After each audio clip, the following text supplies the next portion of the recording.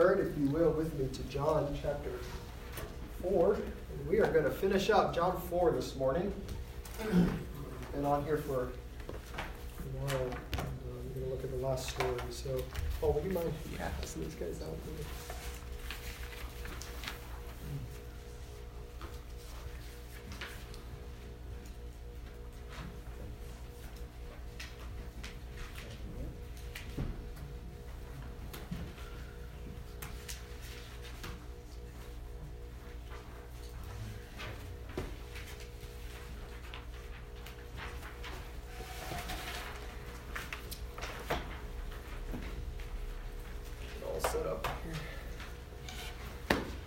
All right, so John 4, and we're going to be in John 4, verses 43 to 54, this last story that's sort of attached here to the end of this chapter.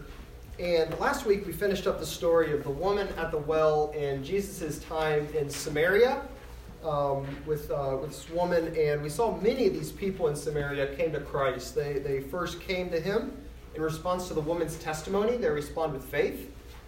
And then they come and hear Jesus firsthand. And they respond with a deeper, more clear, accurate faith in him. So it says they believed him, and then they say, we believe him on account of his word now. And we talked a little bit about how it's just a big theme in John of true versus false faith. And also true faith that begins in Christ rightly will persevere in his word. It will press on in his word. It will drive one to know him clearer and better. And the more it's exposed to the words of Christ, the more it perseveres in it. And we saw just that with the Samaritans. We saw that with the disciples earlier. And now we're going to see that same thing again in this last story with this official who comes to Jesus. John is very intentional how he's putting this material together. And we said many times that in these first 4 chapters, faith, believing, is mentioned in every single story. It's very intentional on John's part. And that's what we're going to look at a bit more this morning. So he's just finished in Samaria, and now he's going to head back to Galilee. It was his original destination at the beginning of this chapter, and he's spent 2 days here in Samaria. Now he's going to head back up north to Galilee, and we're going to see something very interesting there. It's actually quite shocking what takes place. He's just been received by Samaritans. In big numbers, they come to him. And now he goes up to Galilee, his own people, and he's largely rejected. The Samaritans are unorthodox. The Jews are orthodox. They got the right doctrine. They got it right. Samaritans get no sign. All they get is the words of Christ. The Jews get sign after sign. And the Samaritans respond with genuine faith in the Messiah. The Jews respond with a false faith in Messiah. So the contrast between these two stories is really astonishing. Jesus came to be the Savior of the world, not of the Jews only. That's how the story ended in chapter 4.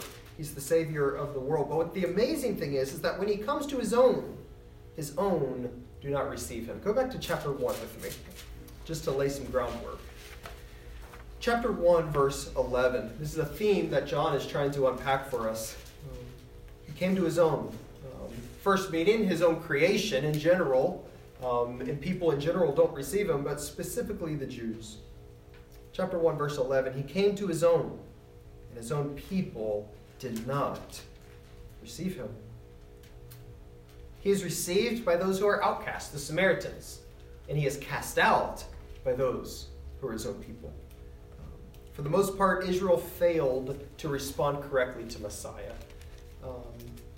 A remnant believe, the disciples, but the most are hardened. They reject. Hold your hand here and go over to chapter 12. This is how the public ministry of Jesus ends. I just want you to see that this is not isolated here to chapters 1 to 4. John is making a point that he carries to the end of Jesus' ministry. The end of chapter 12, Jesus' public ministry comes to an end. From this point forward, it's only time with his disciples. It's over. Look at verse 37 of chapter 12. Though he had done so many signs before them, they still did not believe in him. so that the words spoken by the prophet Isaiah might be fulfilled. And then he gives Isaiah 53:1. He's the suffering servant. Lord, who has believed what he's heard from us, and to whom has the arm of the Lord been revealed? Israel, for the most part, fails to get him. They fail to respond rightly to his signs. They miss it. And yet within this massive rejection of his people, some do believe. Some Jews do believe. Look at the rest of verse 12 in chapter 1. I told you to hold your finger there. So he came to his own people. His own did not receive him. Verse 12, but to all who received him. So the idea is nobody receives him. And yet some people receive him. John says something very similar to this in chapter 3. Go over to chapter 3 at the very end. Verse 32. Look what he says there. He bears witness to what he has seen and heard, and yet no one receives his testimony. Nobody does. Verse 33. Whoever receives his testimony. So some people do receive his testimony. So John uses hyperbole. Nobody believes him. And yet those who believe him. So some people do. So the question is, why, John, are you talking like that? What are you trying to communicate? And I think he's trying to emphasize two things for us. And he actually really gives us the theology of it up in verses 19 through 21 of John 3. So look up there. What is he doing? Why is he talking this way? Nobody believes him. And yet for those who believe him, what is John after? I think John talks this way in order to highlight that the default response of man, especially the Jews who are the closest to God, you would think, is unbelief. That is the default response of man. He comes to his own, and his own did not receive him. That's the default setting of man, to reject the light. So John says, the light comes and people respond with rejection. For everyone who does what is evil hates the light and does not come to the light, lest his works be exposed. That's the primary reason for unbelief. Why do people not believe Christ? John says here, the fundamental reason for all unbelief everywhere is a desire to not be exposed by the light, because we're evil. We don't want to be exposed. Everyone responds that way, is what John's point is. But some respond rightly. Whoever receives his testimony. Now, why does John say it like that? I think the point is to highlight, yes, this is the default response of man, and yet some do respond. And any response, any positive response to Christ is owing exclusively to divine, sovereign grace. Nobody believed him, and yet for those who believed him, some people believe him. Why? The answer is grace. Look at the very end of that little section, verse 21 of chapter 3. But whoever does what is true comes to the light. Who does what is true? What does that mean? It's a person who's characterized by a devotion to the truth. They want to submit and obey and believe and receive the truth. Old Testament, New Testament. They come to light. Why? So that it may be clearly seen that his works, what works? The doing what is true, committed to what is true, have been carried out in God. God has done something to him. God has changed the heart. Use the word of the new birth back in chapter 3. They've been born again. The Spirit is blown and has given divine life. Enabled them to believe and hear and receive the words of Christ. So no one believes him, and yet some believe him. And those who do so because God has done something, shown grace to them. That's exactly what we're going to see this morning. This is sort of the final story that John gives to sum up what he's been trying to communicate in these 4 chapters. Jesus comes to his own, comes to the Jews after being received rightly in Samaria, only to be misunderstood and dishonored by his people who should have gotten it right. And yet within this unbelief, some respond. And they respond correctly. And we're going to see why they do and how that happens and what that means. So before we dive in, I also just want to bring your attention to how these 4 chapters are laid out. We've been saying over and over that these 4 chapters in John are a unity. They belong together. They're the first section.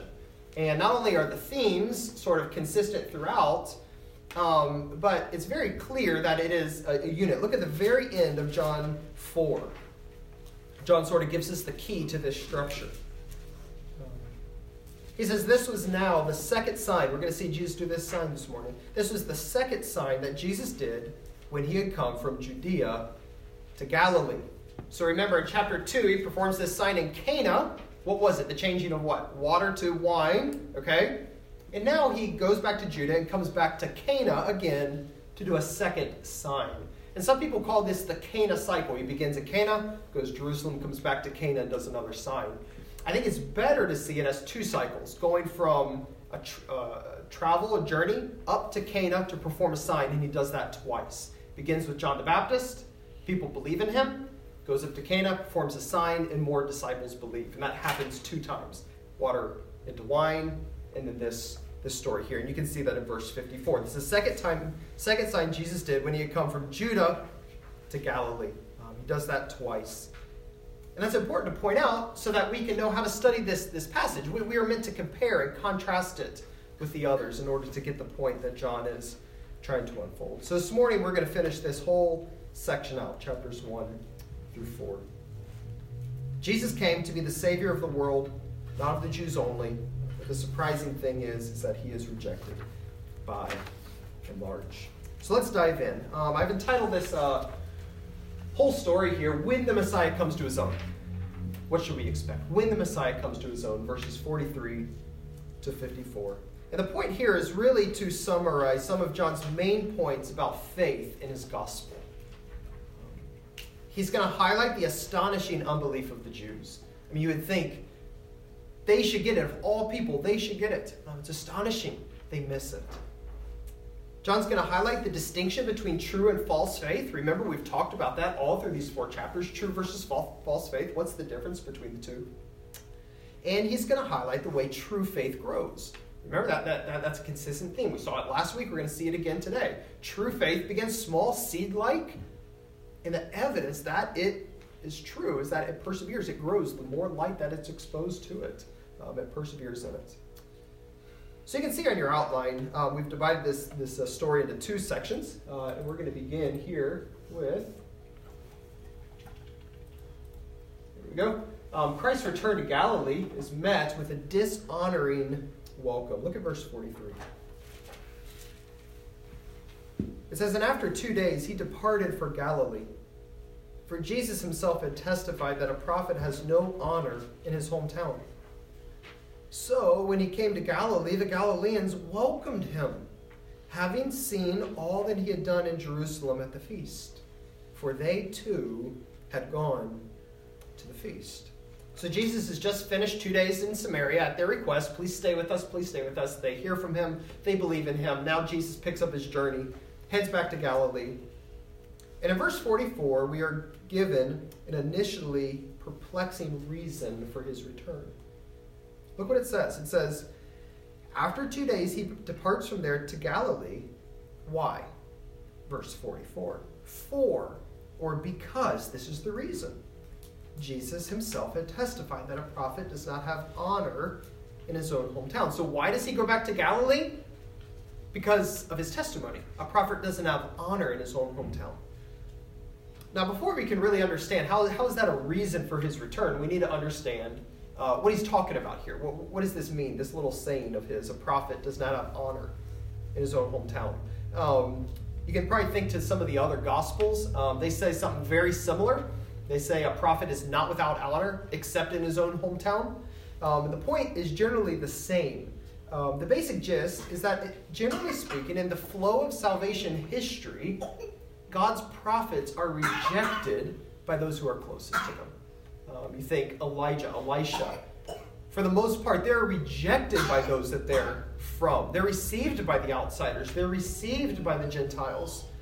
They're rejected by those closest. And Jesus is saying that he is the greatest prophet. And just as a prophet does not have honor in his own hometown, so also Jesus, being the greatest prophet, must also be rejected by those closest to him. Where is his hometown? In the other Gospels, his hometown is Nazareth. Here it doesn't mention Nazareth. It probably refers simply to the entire region of Galilee. So he's coming up to Galilee, and Jesus says that's his own hometown. So what is the essence of dishonor here. He says a prophet is not honored. What do you think? What is the essence of dishonor without looking at your outline? How do you honor a prophet? Believe his word. You believe his word. You take him seriously. You respond to what he declares. The way you dishonor a prophet is by ignoring, by belittling, by not paying attention to his word. And the essence of dishonor here is unbelief. You dishonor a prophet by not receiving his testimony. And Jesus has come as the greatest prophet of all, coming from the Father, bringing a message to man, and you dishonor Christ by not receiving his testimony. That's the point. And the next verses are going to now unpack this failure in detail. But before we get there, let's think about this reason now. Christ saying, I'm going to Galilee because a prophet doesn't have honor in his own hometown. Because those who are closest to a prophet generally dishonor him by unbelief. This is Christ's expectation of dishonor. He returns to Galilee to those who would not honor him, to those who will not believe him. So the question now for you, give us a minute to discuss this. Why would Christ intentionally go to where he is dishonored, to where he is belittled, to where he is not taken seriously? What do you think? This is not in your outline. Just something to chew on here. What do you think? This is the reason. He's going to Galilee because they're not going to honor him. They're not going to believe him. Yeah. Wasn't there some sort of pattern where Christ would typically go to the Jews first, or an area where he would be rejected, and then he would go to the more poor and lowly? Yep. It's excellent. Yeah, that's the pattern all through the New Testament. It's for the Jews first. It's their Messiah, even though they're going to reject him. And then the Gentiles. And that the amazing thing of the mystery of God, it's through the rejection of Messiah that the gospel goes to the Gentiles. Yeah.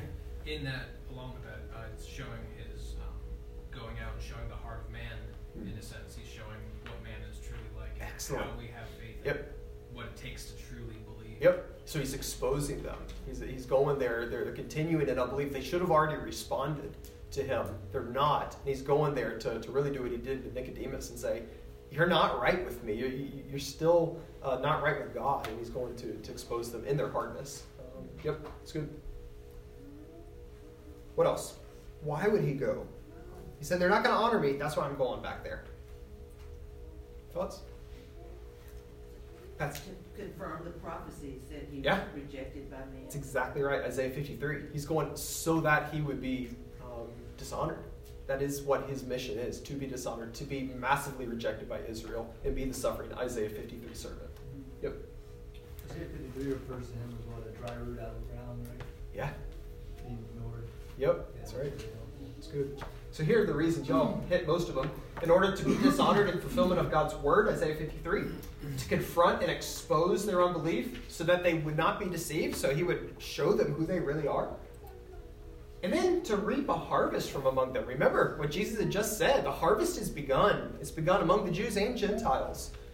Because he's going there, and though they're going to reject as a whole, there's going to be a remnant. And there's going to be a few, as we're going to see in this man. He's going to reap that harvest. So that's why he returns to Galilee. He has not been honored. He will not be honored. That's what happens. But now look at verse 45. The Galileans' response to his return.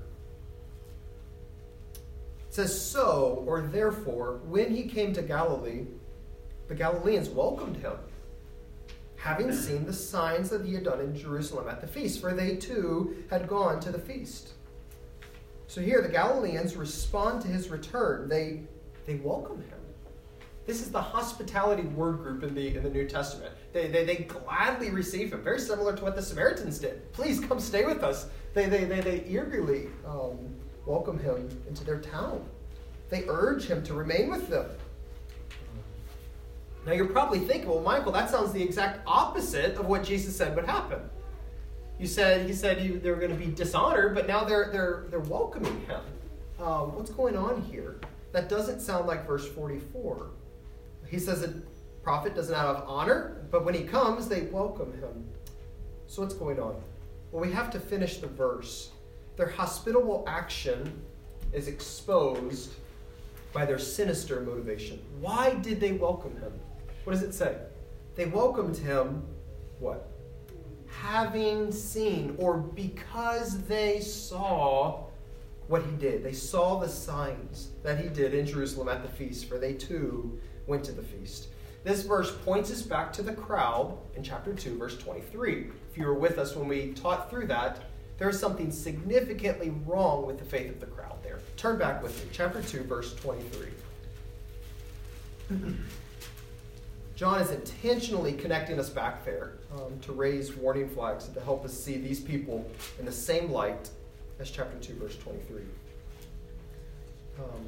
There, people are responding to Jesus and his signs. He's doing more signs in Jerusalem. People are flocking to him with faith. But there's something very wrong with their faith. It says many believed in him, but Jesus on his part did not entrust himself to them. It's a play on words. It's like they believed him, but he didn't believe them. He's not giving himself in response to their faith. There's something very wrong with their faith. What is it? How does Jesus know? Look at the very end. It says he doesn't need anyone to bear witness about man because he knows what is in man. He can see through their false faith to their hearts what's going on. So what's wrong with their faith? Well, look at the connection between verse 25 and verse 1. He knew what was in man. Chapter 3, verse 1. Now there was a man of the Pharisees.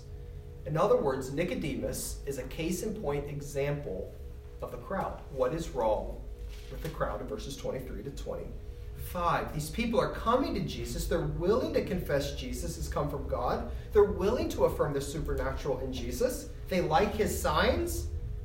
He is just the kind of Messiah that they would like until he begins speaking and exposing their need for the new birth, exposing that they don't have it in their Jewishness. They need a purification that only he could provide. They need the Holy Spirit that only he could provide.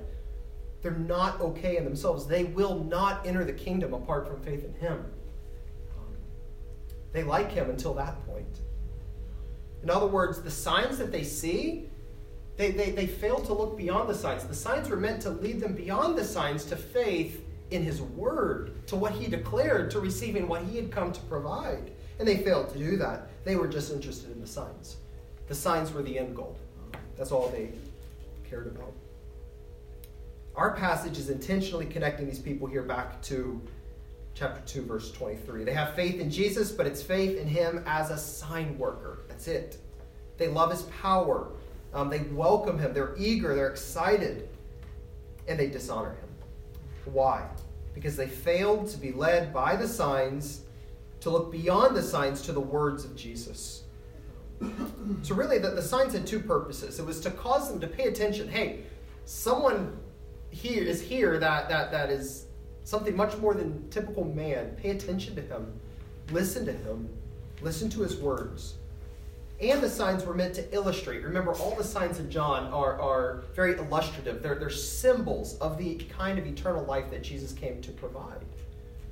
But the crowds failed to see that. They failed to look beyond the signs to see exactly what they were teaching about Jesus. Faith must go beyond them to respond to the words of Christ. You know, Mike, real Yeah. quick, it had been over 400 years since they had actually, this was so new to them. Yep. There was they hadn't been sensitized to anything, just, a prophet. Speaking to them. And so this was all. They had John. And John, and then right there, that's it. But 400 years. It is. Yep. And that's right. Exactly right. So all this time, they and one of the things the Gospel of John's doing is showing that how you respond to Jesus really evidences your faith in the Old Testament. People that were really expecting him, truly trusting the Old Testament, they responded when he came on the scene. So Jesus comes to his own, and for the most part, they dishonor him by welcoming him not as he really is. So, say it another way, your motivation for coming to Jesus matters. I'm assuming I'm talking to all believers this morning. It's so helpful to think through the nature of true versus false faith, not only as we just examine our lives, but as we help disciple one another, counsel one another, share the gospel with one another. Your motivation for Christ matters. You do not honor Jesus simply by believing him for any reason. That's what John is saying here. Many people want Jesus, but they don't want his words. The point here is that any faith in Jesus, other than a faith that depends on him and receives him as the kind of Messiah that he came to be in connection with his words, dishonors him. It does not honor him. That's all the people cared about was their physical needs and the kind of Messiah that could provide those. Which really leads to the next point here. Number 2, Christ's return to Cana is met with a mixed reception, verses 46 to 54. Notice verse 46 begins with another therefore.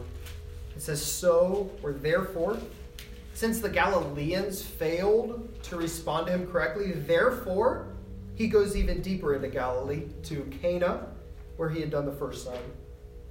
He comes to the Galileans who had witnessed his signs in Jerusalem. They failed to respond. And now he goes to Cana, where he did his first sign. And they'll fail to respond rightly as well. And if you remember back to the story of changing water into wine, the only people that knew that sign took place was who? You remember? Just the servants who delivered the wine, right? They're the only people that realize something miraculous has taken place. But the point here is that word certainly spread. People all over the place heard about it and knew about it. We're going to see an example of that in this official that comes to Jesus. But the first thing I want to point out here is that when he comes to Cana, verse 46, is the silence is shocking. Verse 46, so he came again to Cana in Galilee, where he had made the water wine. Nothing. No response. In other words, in John, having seen the signs of Christ, if you're going to respond rightly, you're going to respond as the Samaritans, who never got a sign. But they said, he's a prophet, and he's more than a prophet. They flocked to his words. They begged him to stay with them, to teach them. None of that here. Silence. And in fact, the only person we hear about is not a person from Cana at all. It's a person from Capernaum. Capernaum was a village right along the Sea of Galilee. A good journey, about 16 miles, a day's journey away. And that's where this official comes from. And in this official, we're going to see the faith of the official progresses from false faith to true faith. And that's sort of how John wants to wrap up this section of his gospel, showing, yeah, we've just seen the deficiencies of false faith, but what is needed now? How does one progress now from false to true faith? And that's what this man is going to be used to illustrate. In the midst of the failure of the Jews, one responds. He comes to Jesus from Capernaum to seek his help. Now, who is this guy? It says an official. In Capernaum, there is an official. The word is a basilikas. It's a person who belonged to the king. He was employed in the king's service. He was an official probably of Herod Antipas, who ruled in Galilee at that time. And upon hearing that Jesus arrives in Cana, he travels to find him. So in other words, this man knows about Jesus. He's heard about Jesus, whether it's the stories of the water into wine or the signs that he had done in Jerusalem. But either way, he hears that Jesus is coming. He knows about him, and he comes seeking his help. And the point is that initially, this man is no different from the rest. He's no different from the rest of the crowd that dishonors Christ. Yet by God's grace to him in this story, he's going to become a true disciple. So first, look at his faith was like the crowds. The first part here, 46 to 47. It says, and at Capernaum there was an official whose son was ill.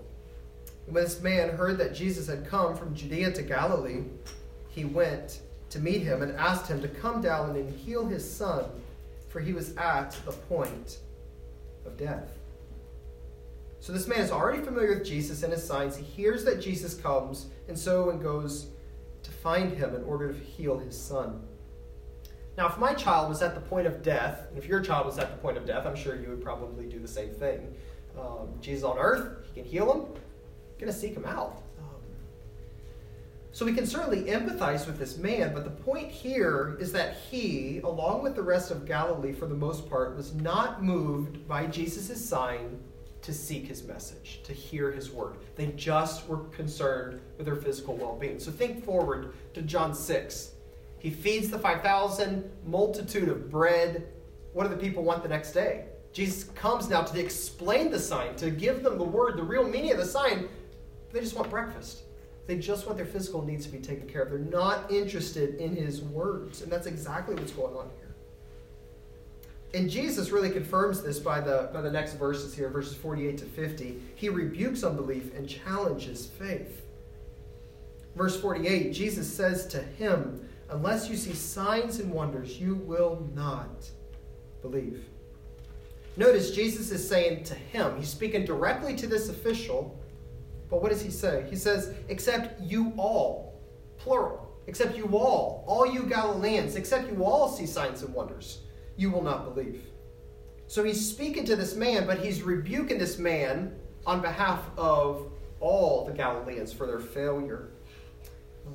In other words, this man was a representative of the whole of Galilee who did not believe in Jesus rightly. Now, it's important to point out that they are not demanding signs from Jesus as a basis for faith. So you think of other gospels. People say, okay, Jesus, we'll believe in you if you give us a sign, right? Back in chapter 2, they say, what authority do you have to cleanse the temple? Give us a sign, right? That's not what's going on here. They're not saying, we'll believe if you give us a sign. What are they doing? They're just simply unconcerned about Jesus' word and work. They just want more signs for their own physical benefit. That's Jesus' point here. Except you see signs and wonders, you'll never believe. You're never going to get beyond signs and wonders to true faith. You're only concerned with your physical well-being. So this official is an example of the response to Jesus by the general population. He does not respond to Jesus' rebuke. Look what happens next here. Verse 49, he simply says, sir, come down before my child dies. He doesn't think much about what Jesus has just said. He just knows he's desperate. He needs Jesus' help or his child's going to die. But I think the words that Jesus speaks here prepare him and are important for when he does see the sign. He's now taught to look beyond it to Christ. So we'll come back to that in a minute. Now, verse 50. Jesus is very compassionate, even for those who fail to believe him, even with those who dishonor him. And so he responds to this father by promising that his child will live. Look at verse 50. Jesus says to him, go, your son will live. He gives him a promise. This is not the way the father asked, and this is very important. The father said, come with me, come down with me to Capernaum and heal him. Jesus does not give him as he asked. He said, come with me, do it so I can see it. Jesus does what? He says, go, your son will live. Now why? What's going on here? Why doesn't Jesus do it the way the man asked? I think it's in order to challenge this man's faith, right? He's teaching him to reckon with the power and reliability of Christ's word. This man had failed to respond to the signs of Christ by faith. Remember? He's had the signs. He's not been interested in the word of Christ. Now Christ is putting him in a position where he must reckon with the word of Christ. He says, I'm going to give you a sign, but first you have to learn about how important and central my word is. You have to reckon with my word. And that's all he gives him. That's all this man has. Before this man can enjoy the sign, he must go forth by faith in the word of Christ. In other words, Jesus forces this man to deal with whether he really believes what Jesus declares or not. Will he continue to think of Christ only as a sign worker, or will he come to terms with the importance of Christ's words? That's what Jesus is doing. He's putting him in a position now where he's going to be prepared to come to true faith. He forces him to reckon with the nature of Christ's words. And so in verse 50, he responds with faith in Jesus' words. It says, the man believed, look, in the word which Jesus spoke to him. Sometimes faith is directed to Christ in general. Other times it's directed to his word, as it is here. This is an essential ingredient in true faith. It's directed to the word of Christ. It must reckon with Christ's words. So think about all that he is believing here. Jesus says, go, your son lives, and the man goes. In other words, he believes him. It says he believed him, and he went.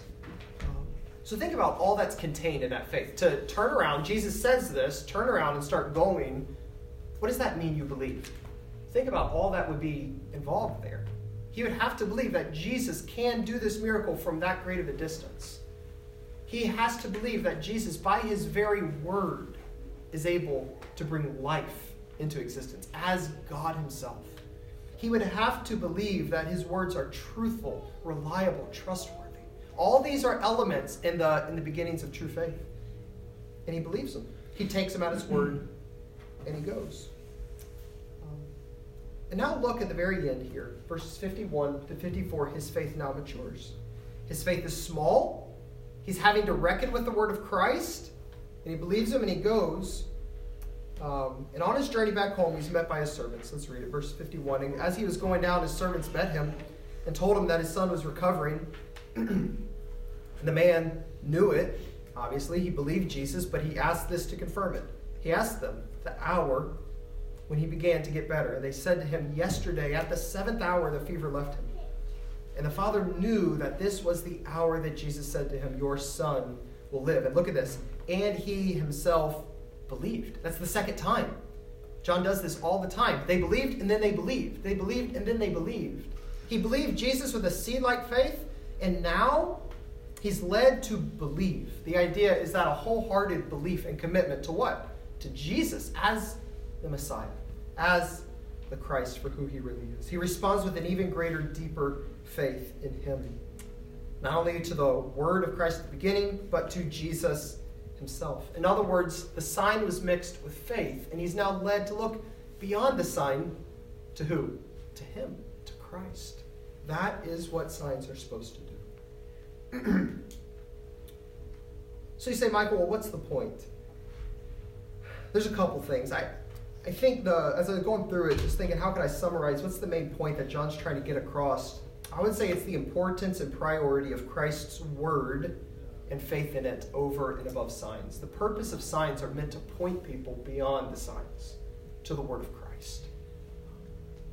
Signs are important. They're helpful, even in the Gospel of John. But if they do not come in contact with a heart of faith, true faith, dependence on the word of God in the Old Testament and responding rightly to Christ, they will miss the sign. They will abuse the sign.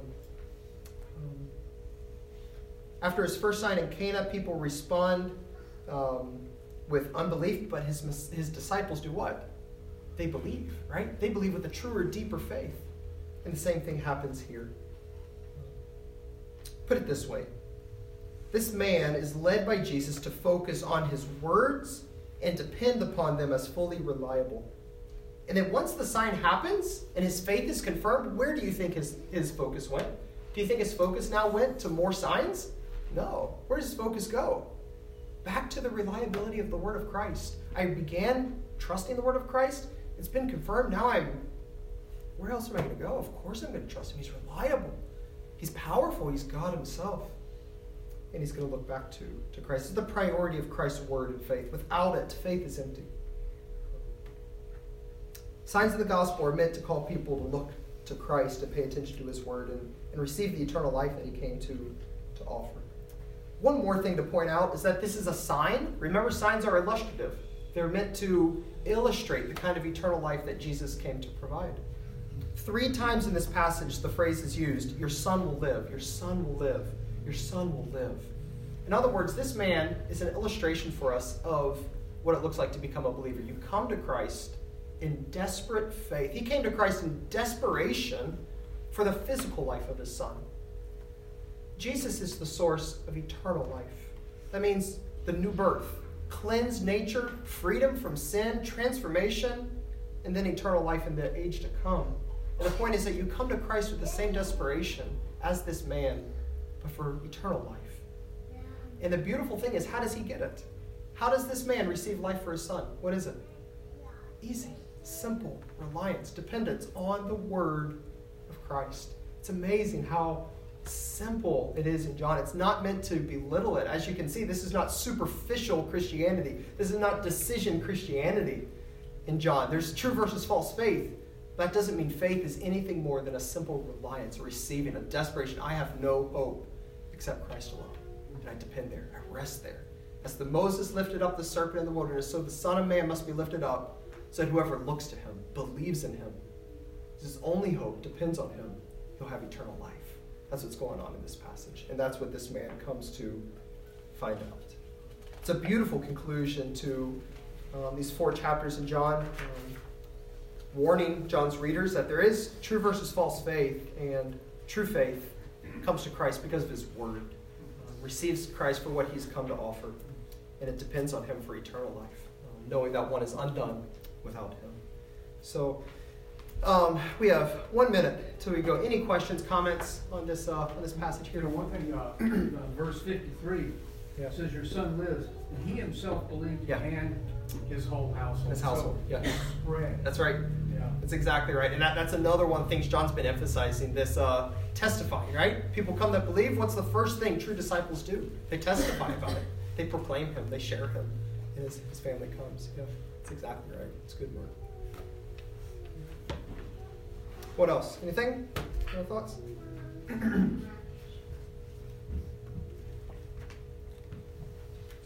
Alrighty. Well, we will not be here next week for Sunday school. So come to the main service still. And then pick up in the new year. We will be in John 5. And I know we've gone a little bit slower through John 4. But hopefully in the rest of John, we'll put the accelerator down a little bit more. John 4 is just so packed. It's just sort of one of the first sections is just packed full of stuff.